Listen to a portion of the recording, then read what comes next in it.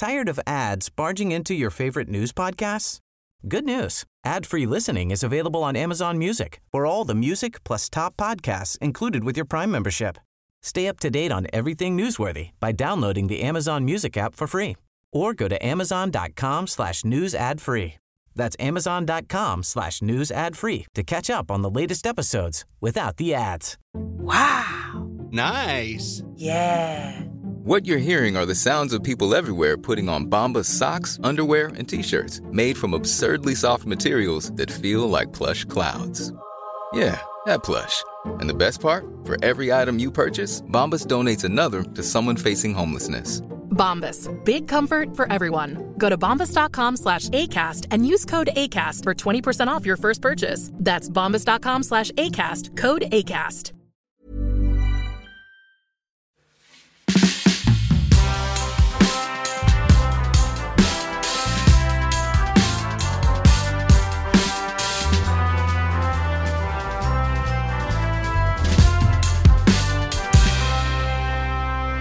Till vardags känner vi honom som programledare, företagare och privatekonom. Han har varit programledare för både Lyxfällan och SVT:s konsumentprogram Plus och ligger bakom böckerna Ett rikare liv och Gör ditt barn rikt.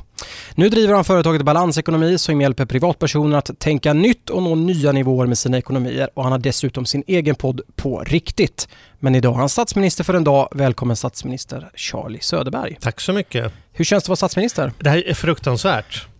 Du har ju bett mig att vara med i den här podden, tror jag, 3 gånger. Och jag har provat att inte svara.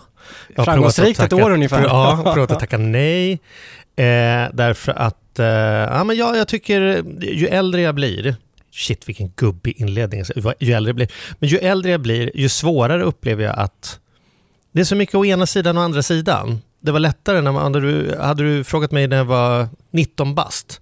Där hade sagt så här: man gör så här, hur så jävla svårt ska det vara att fatta? Nu så är det som så här tänkte jag på vägen hit idag i morse. Då tänker jag så här, om man tar den absolut sämst tänkbara busschauffören i världen, typ kanske min son som är 9 bast, och så tar man ett riktigt, riktigt proffs till busschaufför. Liksom, så vi ställer dem mot varandra. Vi tar liksom busschauffören Obama mot busschauffören Trump liksom. Hur stor skillnad blir det på resultatet buss då?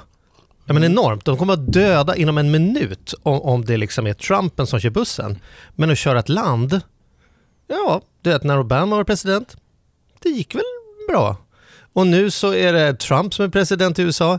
Och det går, alltså fortfarande så är det ju inte som att det är eldsvådor på gatorna och det trycks på atombomber och grejer. Så jag har ju någon sån här grundspaning om hur, om inte ens världens mäktigaste person har någon egentligen påverkan på utkomsten och resultatet. Vad gör man då i lilla Sverige som statsminister, och dessutom statsminister en dag? Det låter ju liksom, så korta svaret är väl så här: ta en lång promenad, tänker jag. Kolla om man kommer in i några rum som man normalt sett inte kan gå in och titta i. Nej, men alltså, för jag är lite sådär, hur mycket påverkar man egentligen som statsminister? Tycker du att frågan är konstig eller? Nej, verkligen inte. Och om man lyfter då till debatten om Trump och Obama, hur mycket påverkar de då egentligen av det våra vardagliga liv, det som händer varje dag? Ja, intressant. Ja, så att därför är jag ju nervös för detta, därför att dels så har jag ju liksom någon grundskepsis mot en enskild persons förmåga att förändra världen, samtidigt som jag har en brinnande tro på var och ens möjlighet att förändra sitt liv, och därmed om vi gör det kollektivt har vi förstås påverkar vi världen hela tiden. Men jag har ju med flit hållit mig borta från politiken just därför att jag upplever att det är en sån jädra mellanchefsposition. Man sitter klämd mellan ett folk som ofta är dåligt informerat och vill ha snabba resultat, och sen så väldigt fasta strukturer, och det är EU och det är 100 år och det är lag. Alltså så här, jag tycker att det verkar vara ganska mättiga människor som blev politiker, och sen så efter ett tag verkar de inte så vettiga längre. Det är som att de går sönder i den där mellankvarnen, och helt plötsligt så är man inte så fokuserad på morgonen för hur kan jag göra världen bättre, utan mer så här, vilka utskott ska jag sitta i idag? Det här är ju 19-åringen med mig som pratar nu och gjorde väldigt så här kategoriskt. Men ja, så att jag har varit lite rädd. Jag har fått en del erbjudanden inför valrörelse och grejer som mitt ansikte bär på en viss trovärdighet kring ekonomifrågor och sådana saker. Men jag har alltid artigt avböjt eftersom jag inte riktigt vet vad jag kan stå bakom och inte riktigt vet, är det verkligen mellanchefsjobbet jag ska gå för liksom. Ibland är det lättare att stå på barrikaderna och säga liksom, Hytta med näven. Och... Ja, eller liksom blåsa där det glöder än att behöva vara liksom firestarter. Jag vet inte. Men om vi tittar då på din dag som statsminister, du har precis tillträtt. Vad är det första statsminister Söderberg gör? Det första som jag tänker att jag ska göra är ju att jag tror ju att på samma tema som jag just var, att det är människorna omkring mig som kommer vara det som är störst skillnad. Så jag skulle samla då de ministrarna jag har omkring mig och se till att det är rätt person på rätt plats. Och framförallt så skulle jag helt ändra incitamentsprogrammet. Alltså jag skulle se till att börja med resultatbaserad ersättning. Hur menar du då? Jo, men jag menar så här att om man är arbetsmarknadsminister, då tycker jag vi ska ta ett möte där vi sätter mål då för hur vill vi under den här mandatperioden att arbetslösheten ska utveckla sig. Vi hittar på 3-4 nyckeltal, det vill säga löneutjämning där, andelen som är i faktiskt arbete, tuffa gruppers möjlighet att ta sig in på arbetsmarknaden. Så hittar vi på konkreta mätbarheter som vilken revisor som helst kan säga om vi uppnått eller inte. Och så säger vi så här, grundersättningen du har under de här 4 åren är motsvarande en undersköterska. Och för varje mål du uppnår i relation till det vi sätter upp här så får du mer ersättning. Så du kan sluta på en rejäl jädra vd-lön och du kan sluta som undersköterska. Allting beror på hur du sköter ditt jobb. Om den personen då säger så här, ja men alltså det vet jag inte om, alltså det är mycket som kan påverka det. Det är inte som att det är upp till mig. Ja men då är du nog inte rätt för jobbet. Om du inte känner att det här kan jag fan göra, då ska du nog inte ha det. Och sen så sätter vi någon pensionsplan som baseras på den långsiktiga effekten av detta resultat och säger så här, de besluten du ska fatta tillsammans med mig, de ska ha bärighet på de kommande 50 åren och därmed så ska vi också se till att du får pension i relation till vad det blir för långsiktiga effekter av de besluten du tar. Det tror jag på min lilla dag att jag ändå kan se till att få några knän och skaka där och säga shit, nu är det ju på allvar. Måste vi prestera här? Ja, för att jag upplever att det kan vara mycket snack och lite verkstad och framförallt att man kommer undan med att liksom politika sig istället för att stå för någonting. Jag kommer ihåg Palme. Jag tyckte...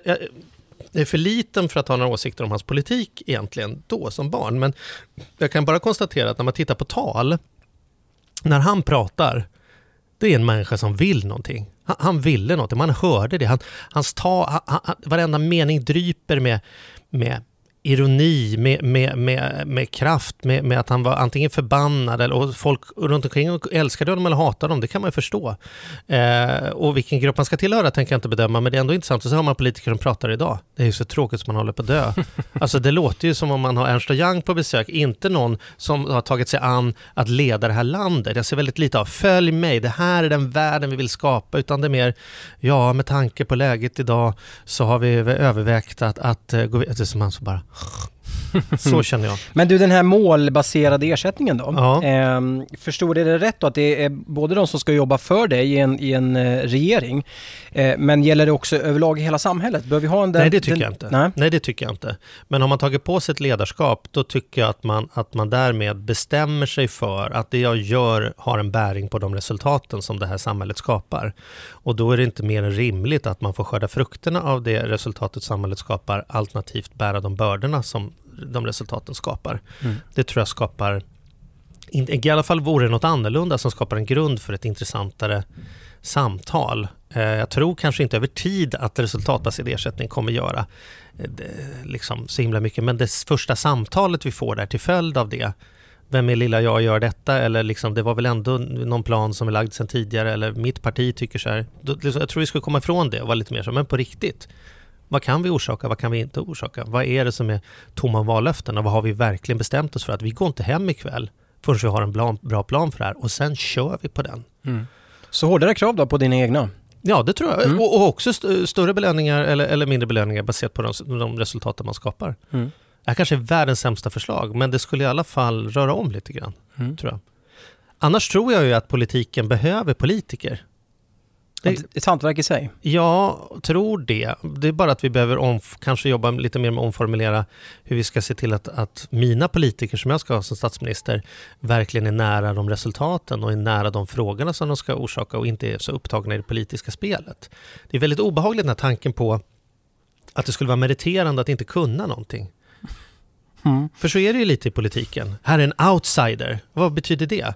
Om du ska göra om badrummet hemma, vill ha en outsider då? Så här. Den här killen, vet, han har jobbat på förskola i 40 år. Han har inte varit i närheten av en kakelplatta.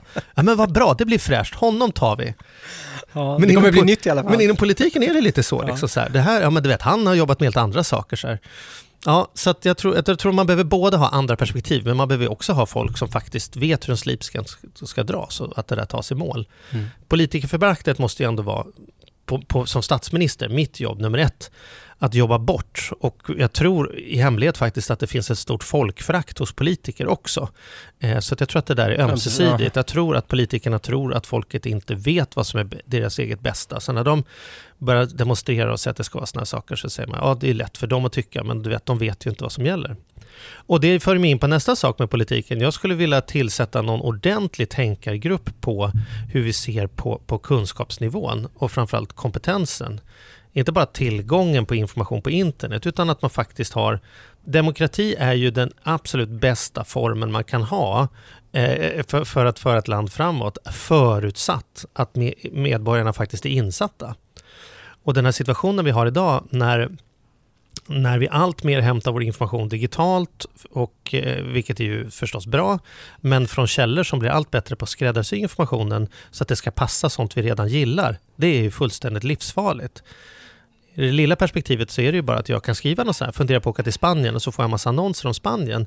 Men i det stora perspektivet är det ju obehagligt att vi lever i helt olika världsbilder. Jag tycker att folk är positiva till att prata ekonomi och jag ser mycket intressanta samtalsämnen. Någon person som bor 100 meter härifrån har en värld där han aldrig ens får upp information om detta. Det är inte de inslagen som föreslås när han är på YouTube. Det är inte de Twitterkontona som han blir erbjuden att följa. Och därmed så bor vi bara 100 meter ifrån varandra i geografin. Men i tanken bor vi på 2 helt olika planeter. Därför kan vi ha rasister och antirasister som båda liksom i sin egen värld har en poäng. Så det där behöver vi föra tillbaka till någon typ av... Vi kan inte hålla på att debattera vad som är fakta. Man kan inte ha rätt till vår egen fakta. Vi kan ha rätt till vår egen åsikt om faktan. Men det finns en sanning? Nej, sanning är ett starkt ord, men det finns fakta. Alltså, det tycker jag att vi eller åtminstone behöver vi skapa det.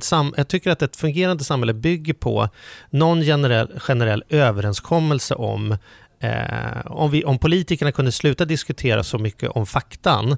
Har det gått upp eller har det gått ner? Och vi skulle mer oberoende kunna säga det här är faktan. Enligt oberoende faktoridgruppen här så har det gått upp. Då kan vi diskutera vad vi tror det beror på. Ja. Och vad ser vi för möjligheter med det? Ja, vad ser vi för hot, vad ser vi för möjligheter? Och då tycker jag det är intressant att prata om hur har brottsligheten utvecklat sig. Det är 5 minuter och sen borde vi ha 55 minuter om vad tror vi det beror på då? Tror vi det beror på att vi har andra människor som bor i Sverige för att de kommer från andra länder? Eller tror vi det beror på vår möjlighet att integrera de människorna? Eller tror vi att sanningen är någonting tredje som handlar om... Alltså så här, för i dagsläget så är det fortfarande en massa människor som faktiskt inte har en bra bild om. Är det ett säkrare eller mer otryggt samhälle vi lever i fakta?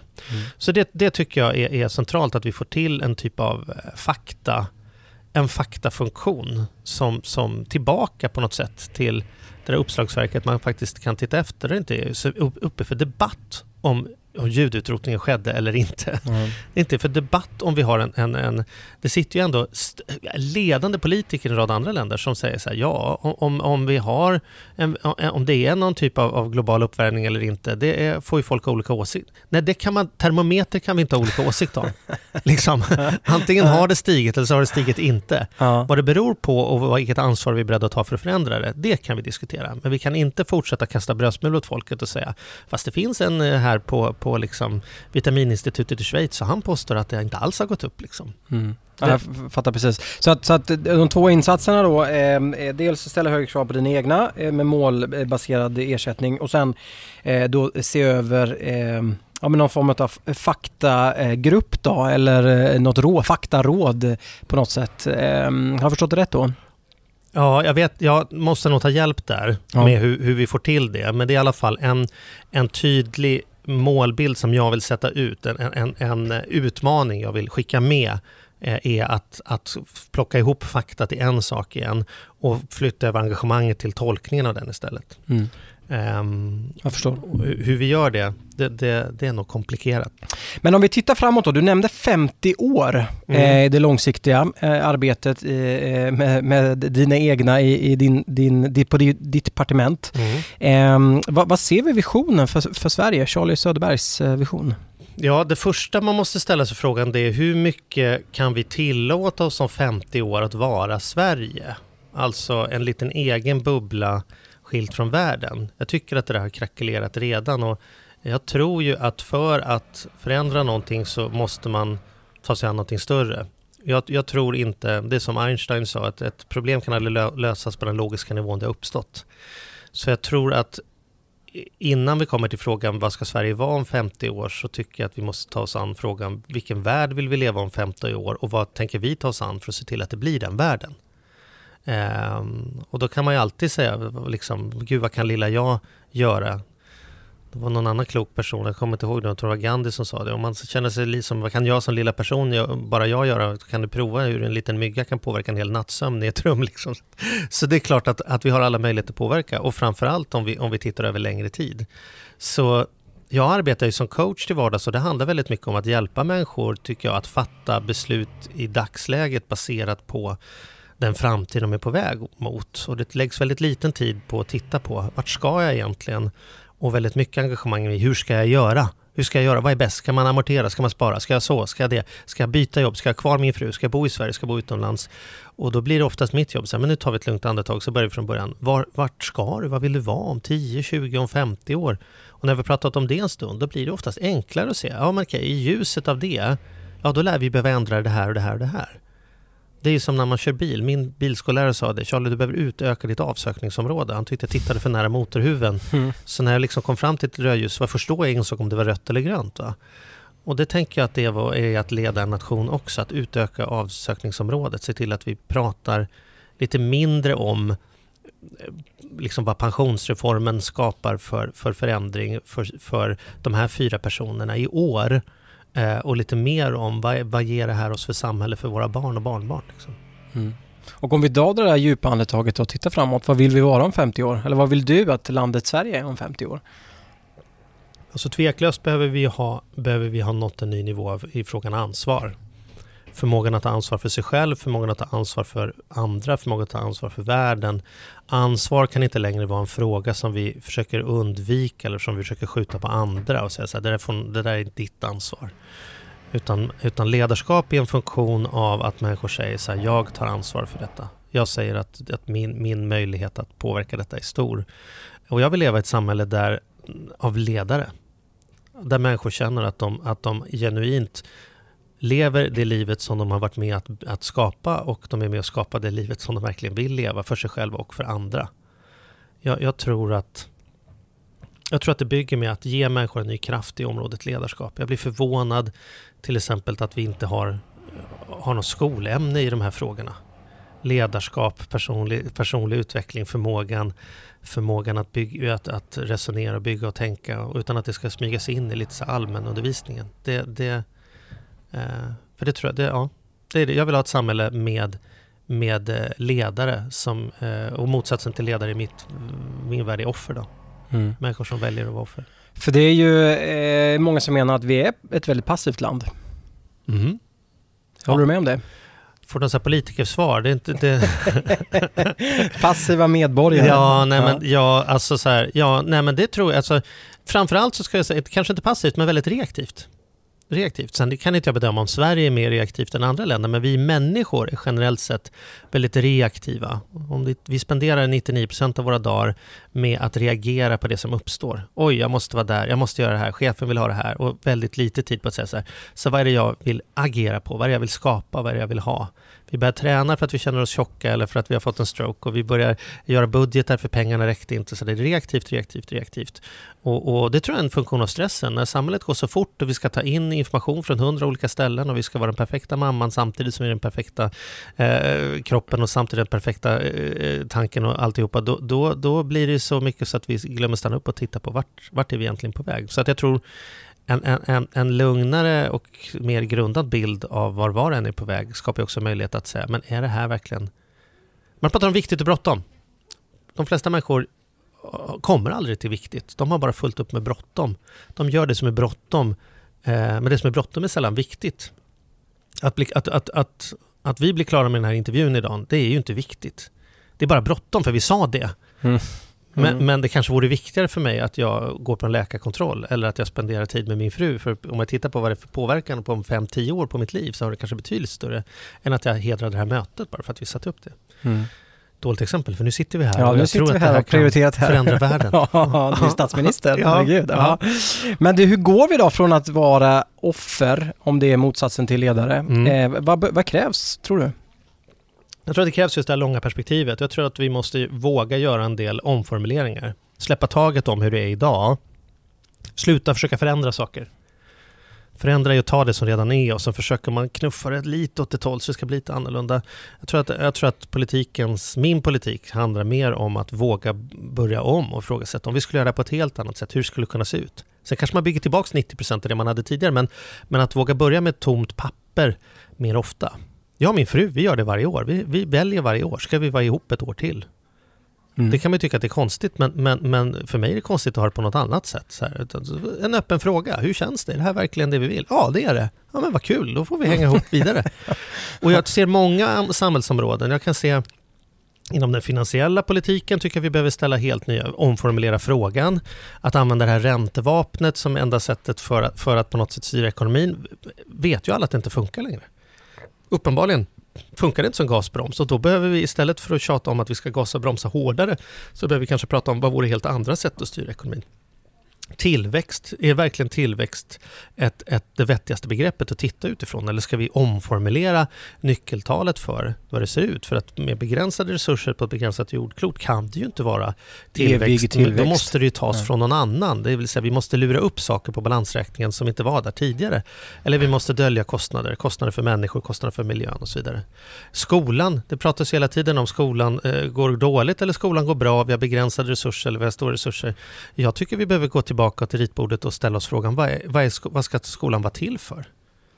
För det ser ut för mig som att vi försöker att förändra ett uppdrag som var så här, skapa lydiga tjänstemän som kan jobba på kontor och fabriker. Och sen har vi en helt annan arbetsmarknad idag, vi har helt andra förväntningar och krav idag, men vi har inte gett skolan ett rejält stöd i att liksom på en högre nivå prata om, så vad ska det vara? Utan vi ställer nya krav på hur de ska göra det och fylla i mer papper och vara mer administratörer och mindre lärare, eller det är större och mindre klasser.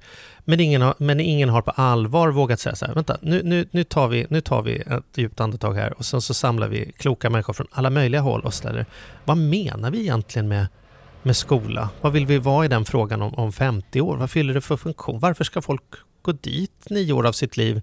Vad är det tänkt att det ska ge dem? Inte bara att man borde och man måste. Kriminalvård, precis ett sånt område också. Vad är kriminalvård egentligen? Är det tvångsförvaring eller är det vård eller är det straff? Jag tycker inte att jag får samma svar när jag frågar folk på gatan eller frågar folk som jobbar med eller de som ska bestämma om det. Det verkar för mig som om det behövs en statsminister här som vågar kalla till lite mer förvirrade samtal om vad är det egentligen vi håller på med här? Och vad är det egentligen vi vill hålla på med?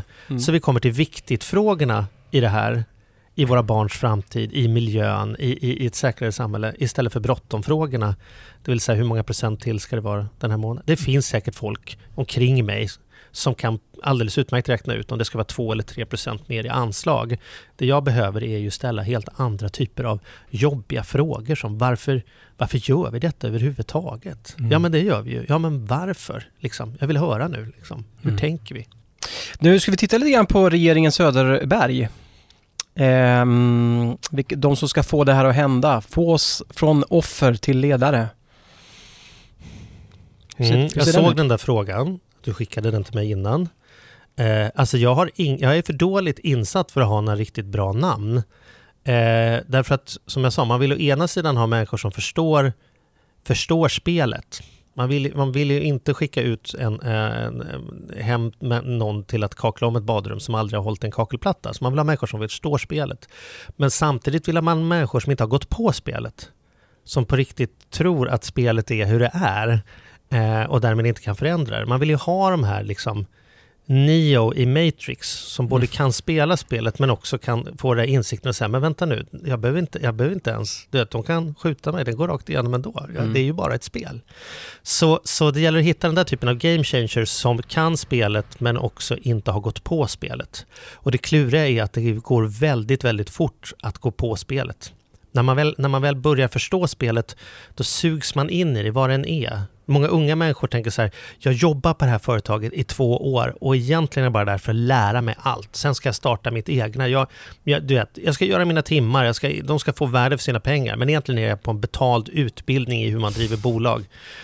Och det är ju jättebra. Det är ju så man ska göra, men problemet är efter 6 månader är man ju helt fångad av, nu måste vi få klart den här rapporten och så har man glömt bort att jag var ju där för att spela mitt spel. Nu är jag helt såld på. Jag kan titta på en tv-serie bara för att tänka så här, nu ska jag kolla ett avsnitt på vad är det alla pratar om. Och när jag har sett ett avsnitt, då är jag helt enkelt inte intresserad längre av vad alla pratar om, utan jag är intresserad av hur ska det gå för den här påhittade karaktären i de kommande 48. Och det är ju precis det. Man blir fångad av det man hamnar i. Så det behövs människor som har, tror jag, någon typ av erfarenhet eller fallenhet för att vara i spelet utan att bli en del av spelet. Och de kan inte jag nämna och säga så här, på utbildningssidan är det den, inom ekonomi är den här. Det skulle förstås vara läckert om jag sitter och nämner lite lämpliga finansministrar. Men just nu kan inte jag säga om Thomas Di Leva vore den ultimata finansministern. Spännande namn som finansminister, verkligen. Ja, förstår du vad jag menar? Jag förstår precis. Så jag vill inte ha nybörjare. Men jag vill inte ha de som har fastnat här.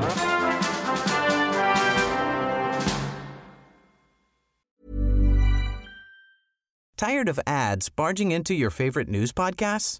Good news. Ad-free listening is available on Amazon Music for all the music plus top podcasts included with your Prime membership. Stay up to date on everything newsworthy by downloading the Amazon Music app for free or go to amazon.com/news ad free. That's amazon.com/news ad free to catch up on the latest episodes without the ads. Wow. Nice. Yeah. What you're hearing are the sounds of people everywhere putting on Bombas socks, underwear, and T-shirts made from absurdly soft materials that feel like plush clouds. Yeah, that plush. And the best part? For every item you purchase, Bombas donates another to someone facing homelessness. Bombas. Big comfort for everyone. Go to bombas.com/ACAST and use code ACAST for 20% off your first purchase. That's bombas.com/ACAST. Code ACAST.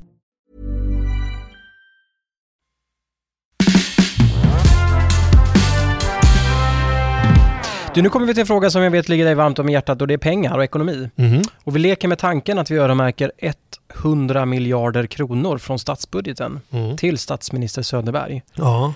Vad gör du för pengarna? Pool tänker jag att man ska... Nej. Vindsvåning och pool. Ja. Vindsvåning. Nej, jag tänker ju då att det viktigaste som jag direkt skulle jobba med är ju folkbildningsfrågor. Alltså folkbildningsfrågor. Det är där det ligger. Om vi kunde skapa bättre förutsättningar för svenska folket att förstå sig själva, förstå varandra, förstå den världen de lever i, så kommer det lösa en rad andra följdproblem. Det kommer minska sjukskrivningarna, det kommer minska det ekonomiska utanförskapet, det kommer minska klyftorna i samhället, det kommer minska rasismen och det kommer, alltså så att människor som är insatta är mindre rädda, och människor som är mindre rädda kan fatta mer proaktiva beslut istället för reaktiva beslut. Så jag skulle oavkortat arbeta med olika typer av utbildningsinsatser, inte delvis satsa på en omformulering av skolan, men också satsa på vuxenutbildningar på olika sätt, att på olika sätt hjälpa människor. Det vore väl trevligt om vi kan bygga ett samhälle där alla upplever att man fortfarande är i lärande och inte någonting man gjorde med den där studentmössan och nu är man klar med det. Det skulle jag vilja sprida, den kakan från 7-åringar till 87-åringar. och se till att alla är i någon typ av aktivt strukturerat undersökande i något fråga. Och då menar jag kanske inte i makramé eller körsång utan i liksom frågor om vem är jag, vart är jag på väg, vad är det för samhälle vi lever i, vad håller vi på att bygga? För att det kommer skapa mycket intressantare samtal kring lunchborden på jobbet och kring parmiddagarna hemma. Så vi kan få fokusera lite mindre på Melodifestivalen och lite mer på världen, tänker jag. Så 100 miljarder oavkortat då, till olika typer av utbildningsinsatser? Ja. Är det mycket eller lite pengar för dig? Ja, det är ju mer än vad jag tjänar på en månad, ska jag säga. Så det är ju det glädjer mig ändå på något sätt. Ja. Nej, men det är klart att det gör skillnad pengar. Det är pengar som man på riktigt kan göra skillnad med. Det påstår jag. Sen hur stora svallvågor det får, men om man använder dem klokt, använder dem rätt. Jag är ju engagerad i en del projekt som handlar om att stödja upp tuffa områden i Afrika bland annat. Och där kan man ju se hur 100 kronor kan göra en enorm skillnad och hur 1 miljon kan vara absolut ingenting, beroende på om man jobbar på att bygga människor eller om man jobbar med att bara häva symptom. I kris måste vi häva symptom. Vi måste se till att människor som fryser får en filt så de inte dör under natten.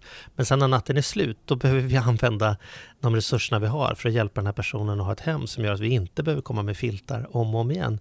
Och det tror jag är samma sak liksom i Sverige, att vi behöver, om vi satsade på att ge människor ett nytt sätt att tänka som gör att de själv kan fortsätta den här resan, så behöver vi inte skjutsa runt dem heller eller ha massa åsikter om var de är någonstans, för då kommer de vara mer ledare i sina liv och mindre frustrerade över att de typ har verkat hamna där de har hamnat. Du nämnde ju här förut att du har fått en del förfrågningar från politiskt håll, men tackat nej. Är du politiskt intresserad? Jag är absolut politiskt intresserad. Alltså jag tycker inte att man kan unna sig att vara något annat än politiskt intresserad. Sen får du definiera, eller man får definiera vad man menar politiskt intresserad. Jag är inte så himla intresserad av det dagliga kacklandet. Jag sitter inte med i debattprogram och jag ser dem inte på dem heller. Jag tycker att jag hatar debattprogram. Tycker det är snuttifierande pajkastning i rad, och jag tycker att den vardagspolitiken som vi möts av handlar allt som oftast om vem som ska ta cred för vad eller vem som ska få skit för vad, snarare än vad är det som är sant och vad kan vi göra åt det då? Vad kan vi göra åt det? Så jag är väldigt, väldigt intresserad av hur vi ska leda den här världen framåt, men väldigt ointresserad om vad Löfven gör en onsdag eller vem som fick vilka röster som stödde eller inte stödde sina partikamrater. Jag är intresserad av att vi har en hälsosam kropp. Jag är inte så jävla intresserad av OS. Liksom. Jag det där fattar. spelet får det. Ja, jag fattar. Men du, hur skulle du säga att svensk politik mår idag? Jag tror att svensk politik mår i jämförelse med många andra länder så mår svensk politik ändå ganska bra. Vi står på axlarna av ett gediget arbete sedan tidigare och det ska man inte underskatta. Vi har en lång demokratisk period bakom oss som gör att vi är bättre rustade för konstigheter som kommer från höger och vänster än vad en del andra länder är. Man behöver inte titta speciellt långt utöver våra gränser för att hitta länder där det wobblar ganska fort när resurserna börjar minska eller folk börjar bli oroliga för vad som händer, så blir det alla möjliga krafter som tar över. Sverige har ju precis samma problem, men vi har ändå klarat oss hittills ganska hyggligt, måste jag säga, i jämförelse mot många andra länder. Men å andra sidan kan det ju vara att du frågar mig vilken är den fräschaste bilen på bilskroten, så att jag menar i jämförelse med andra länder. Men om du säger så här, hur mår vi som en grupp ledare som med kraft och engagemang och kärlek möter framtiden och för den här världen till en bättre plats, då skulle jag säga att vi är något i en kris. När man tittar på hur lågt debattklimatet är, hur stort föraktet är för politiker och från politiker och hur klyftorna bara ökar mellan att där politiker tillhör något elitskikt som tjänar mycket pengar och engagerar sig i helt andra frågor än vad en vanlig familj engagerar sig i. Då skulle jag säga att vi är dåligt skick. Så svaret är att vi är både bra och dåligt. Vi är bra i jämförelse mot många andra länder, men det är en väldigt tråkig skala att mäta sig på. För jag tror att vi skulle kunna göra så mycket bättre. Vad tror du krävs då för att vi ska steppa upp? Ja, i de flesta länder är det som har funkat bäst är ju revolution. Alltså en ny typ av världsordning ska jag inte säga, men liksom romarriket behövde ju falla för att något nytt skulle skapas på något sätt. Så att det är så här, det vore ju en lösning då. Att det blir krig i Sverige eller att det blir svält eller att vi hamnar i nischpartier som har en majoritet och börjar sätta på människor uniformer och grejer. Så här, det skulle leda till någonting nytt. Jag önskar dock att vi inte ska behöva gå till de här zombie-apokalypscenarierna för att det ska ske en förändring. Men ska det då ske en förändring, då behövs det istället någonting enormt positivt. Det behövs en gestalt eller en rörelse som växer fram och får respekt, som kan komma igenom det här bruset av OS liksom, och komma till kärnfrågan. Så att det behövs en annan typ av statsminister, en annan typ av politiker, en annan typ av frågeställare, tror jag. Så något extremt då, låter det som? Ja, det behövs något extremt, tror jag. Och framförallt så behövs det ju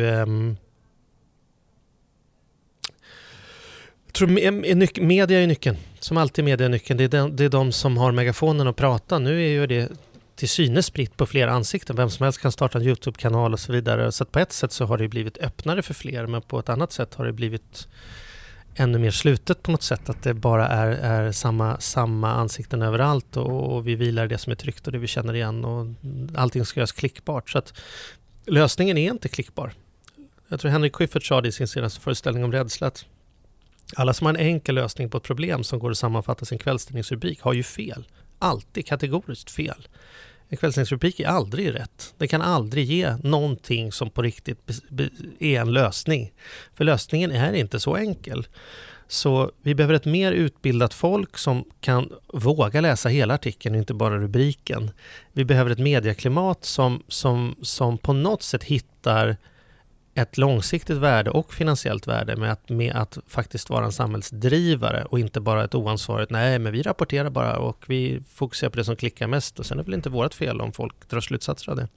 Och vi behöver några förgrundsgestalter som vågar bli populära på att vara opopulära. Att börja inte komma med alla svaren utan kanske komma med nya frågor och sen lyssna lite längre på svaret.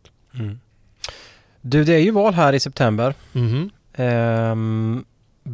Vem tror du vi ser som Sveriges nästa statsminister? OS-fråga. Jag vet inte. Jag ser inget som intresserar mig.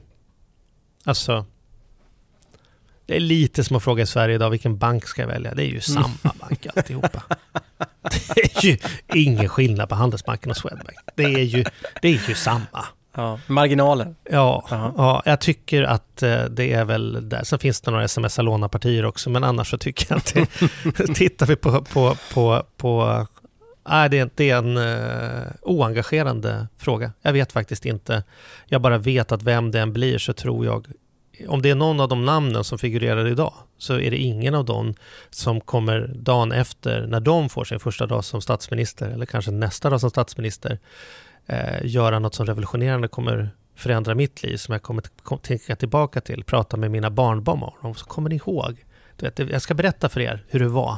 Det var en dag, en höst i 2018 då allting ställdes på ända och vi började bygga en ny värld. Så liksom, det vi har att tacka för att vi sitter här idag, det är de modiga besluten som fattades då.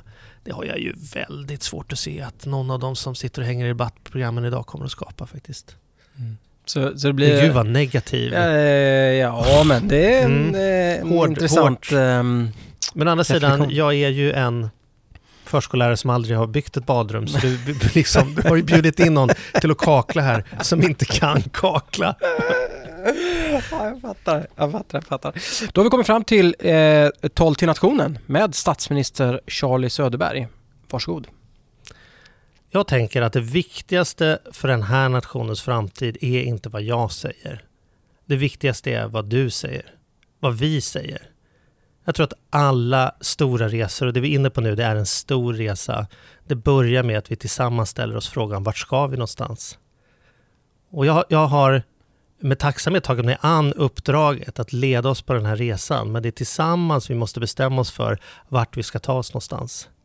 Så den första frågan för mig som statsminister går till dig. Vart vill du någonstans? Vad ser du att vi ska vara någonstans om 10 år, om 20 år, om 50 år? Vad är det för samhälle vi vill bygga? Vad är det för en värld vi vill vara en del av?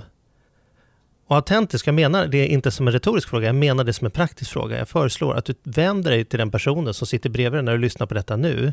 Du som lyssnar på detta nu, på den här podden nu med mig som statsminister. Ta ett par minuter, pausa nu och ta ett par minuter och prata med någon annan person om spekulera. Berätta inte hur det ska vara, spekulera, undra, fundera. Vad är det egentligen jag vill lämna vidare? Vad är det för värld jag vill vara en del av? Vad är det jag vill se när jag vaknar upp på morgonen? Vad är det jag vill känna när jag går och lägger mig på kvällen? För vi har lång tid tillsammans, vi har lång tid på oss att lista ut hur det ska gå till. Men innan vi kommer in på hur det ska gå till, låt oss börja med frågan: vart ska vi och varför är det absolut viktigaste vi kan ta oss för på den lilla tiden vi har fått tillsammans här på jorden? Jag menar, vad är våran påverkan i det hela stora? Vi är ett litet land på en liten planet i ett stort universum där vi lever en oerhört kort tid. Som vi bara har ett litet kort ögonblick att göra en liten påverkan. Vad är det för värld vi vill bygga? Vad är det vi vill vara ett steg i, vilken riktning? Och när vi väl har listat ut det tillsammans, då ska vi ta oss an nästa fråga: hur ska det gå till? Och jag är övertygad om att vi är en nation full med människor som har kraften, engagemanget, intelligensen och modet att genomföra de förändringar som kommer ske. Om vi bara vågar lita på att vi faktiskt kan bestämma oss för vad vi egentligen önskar oss. Statsminister Charlie Söderberg, stort tack. Tack så mycket.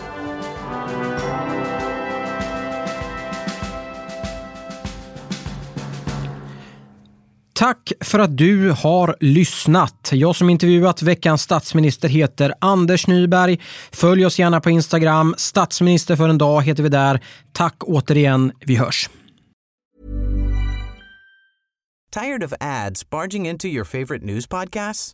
Good news. Ad-free listening is available on Amazon Music for all the music plus top podcasts included with your Prime membership. Stay up to date on everything newsworthy by downloading the Amazon Music app for free. Or go to amazon.com/news ad free. That's amazon.com/news ad free to catch up on the latest episodes without the ads.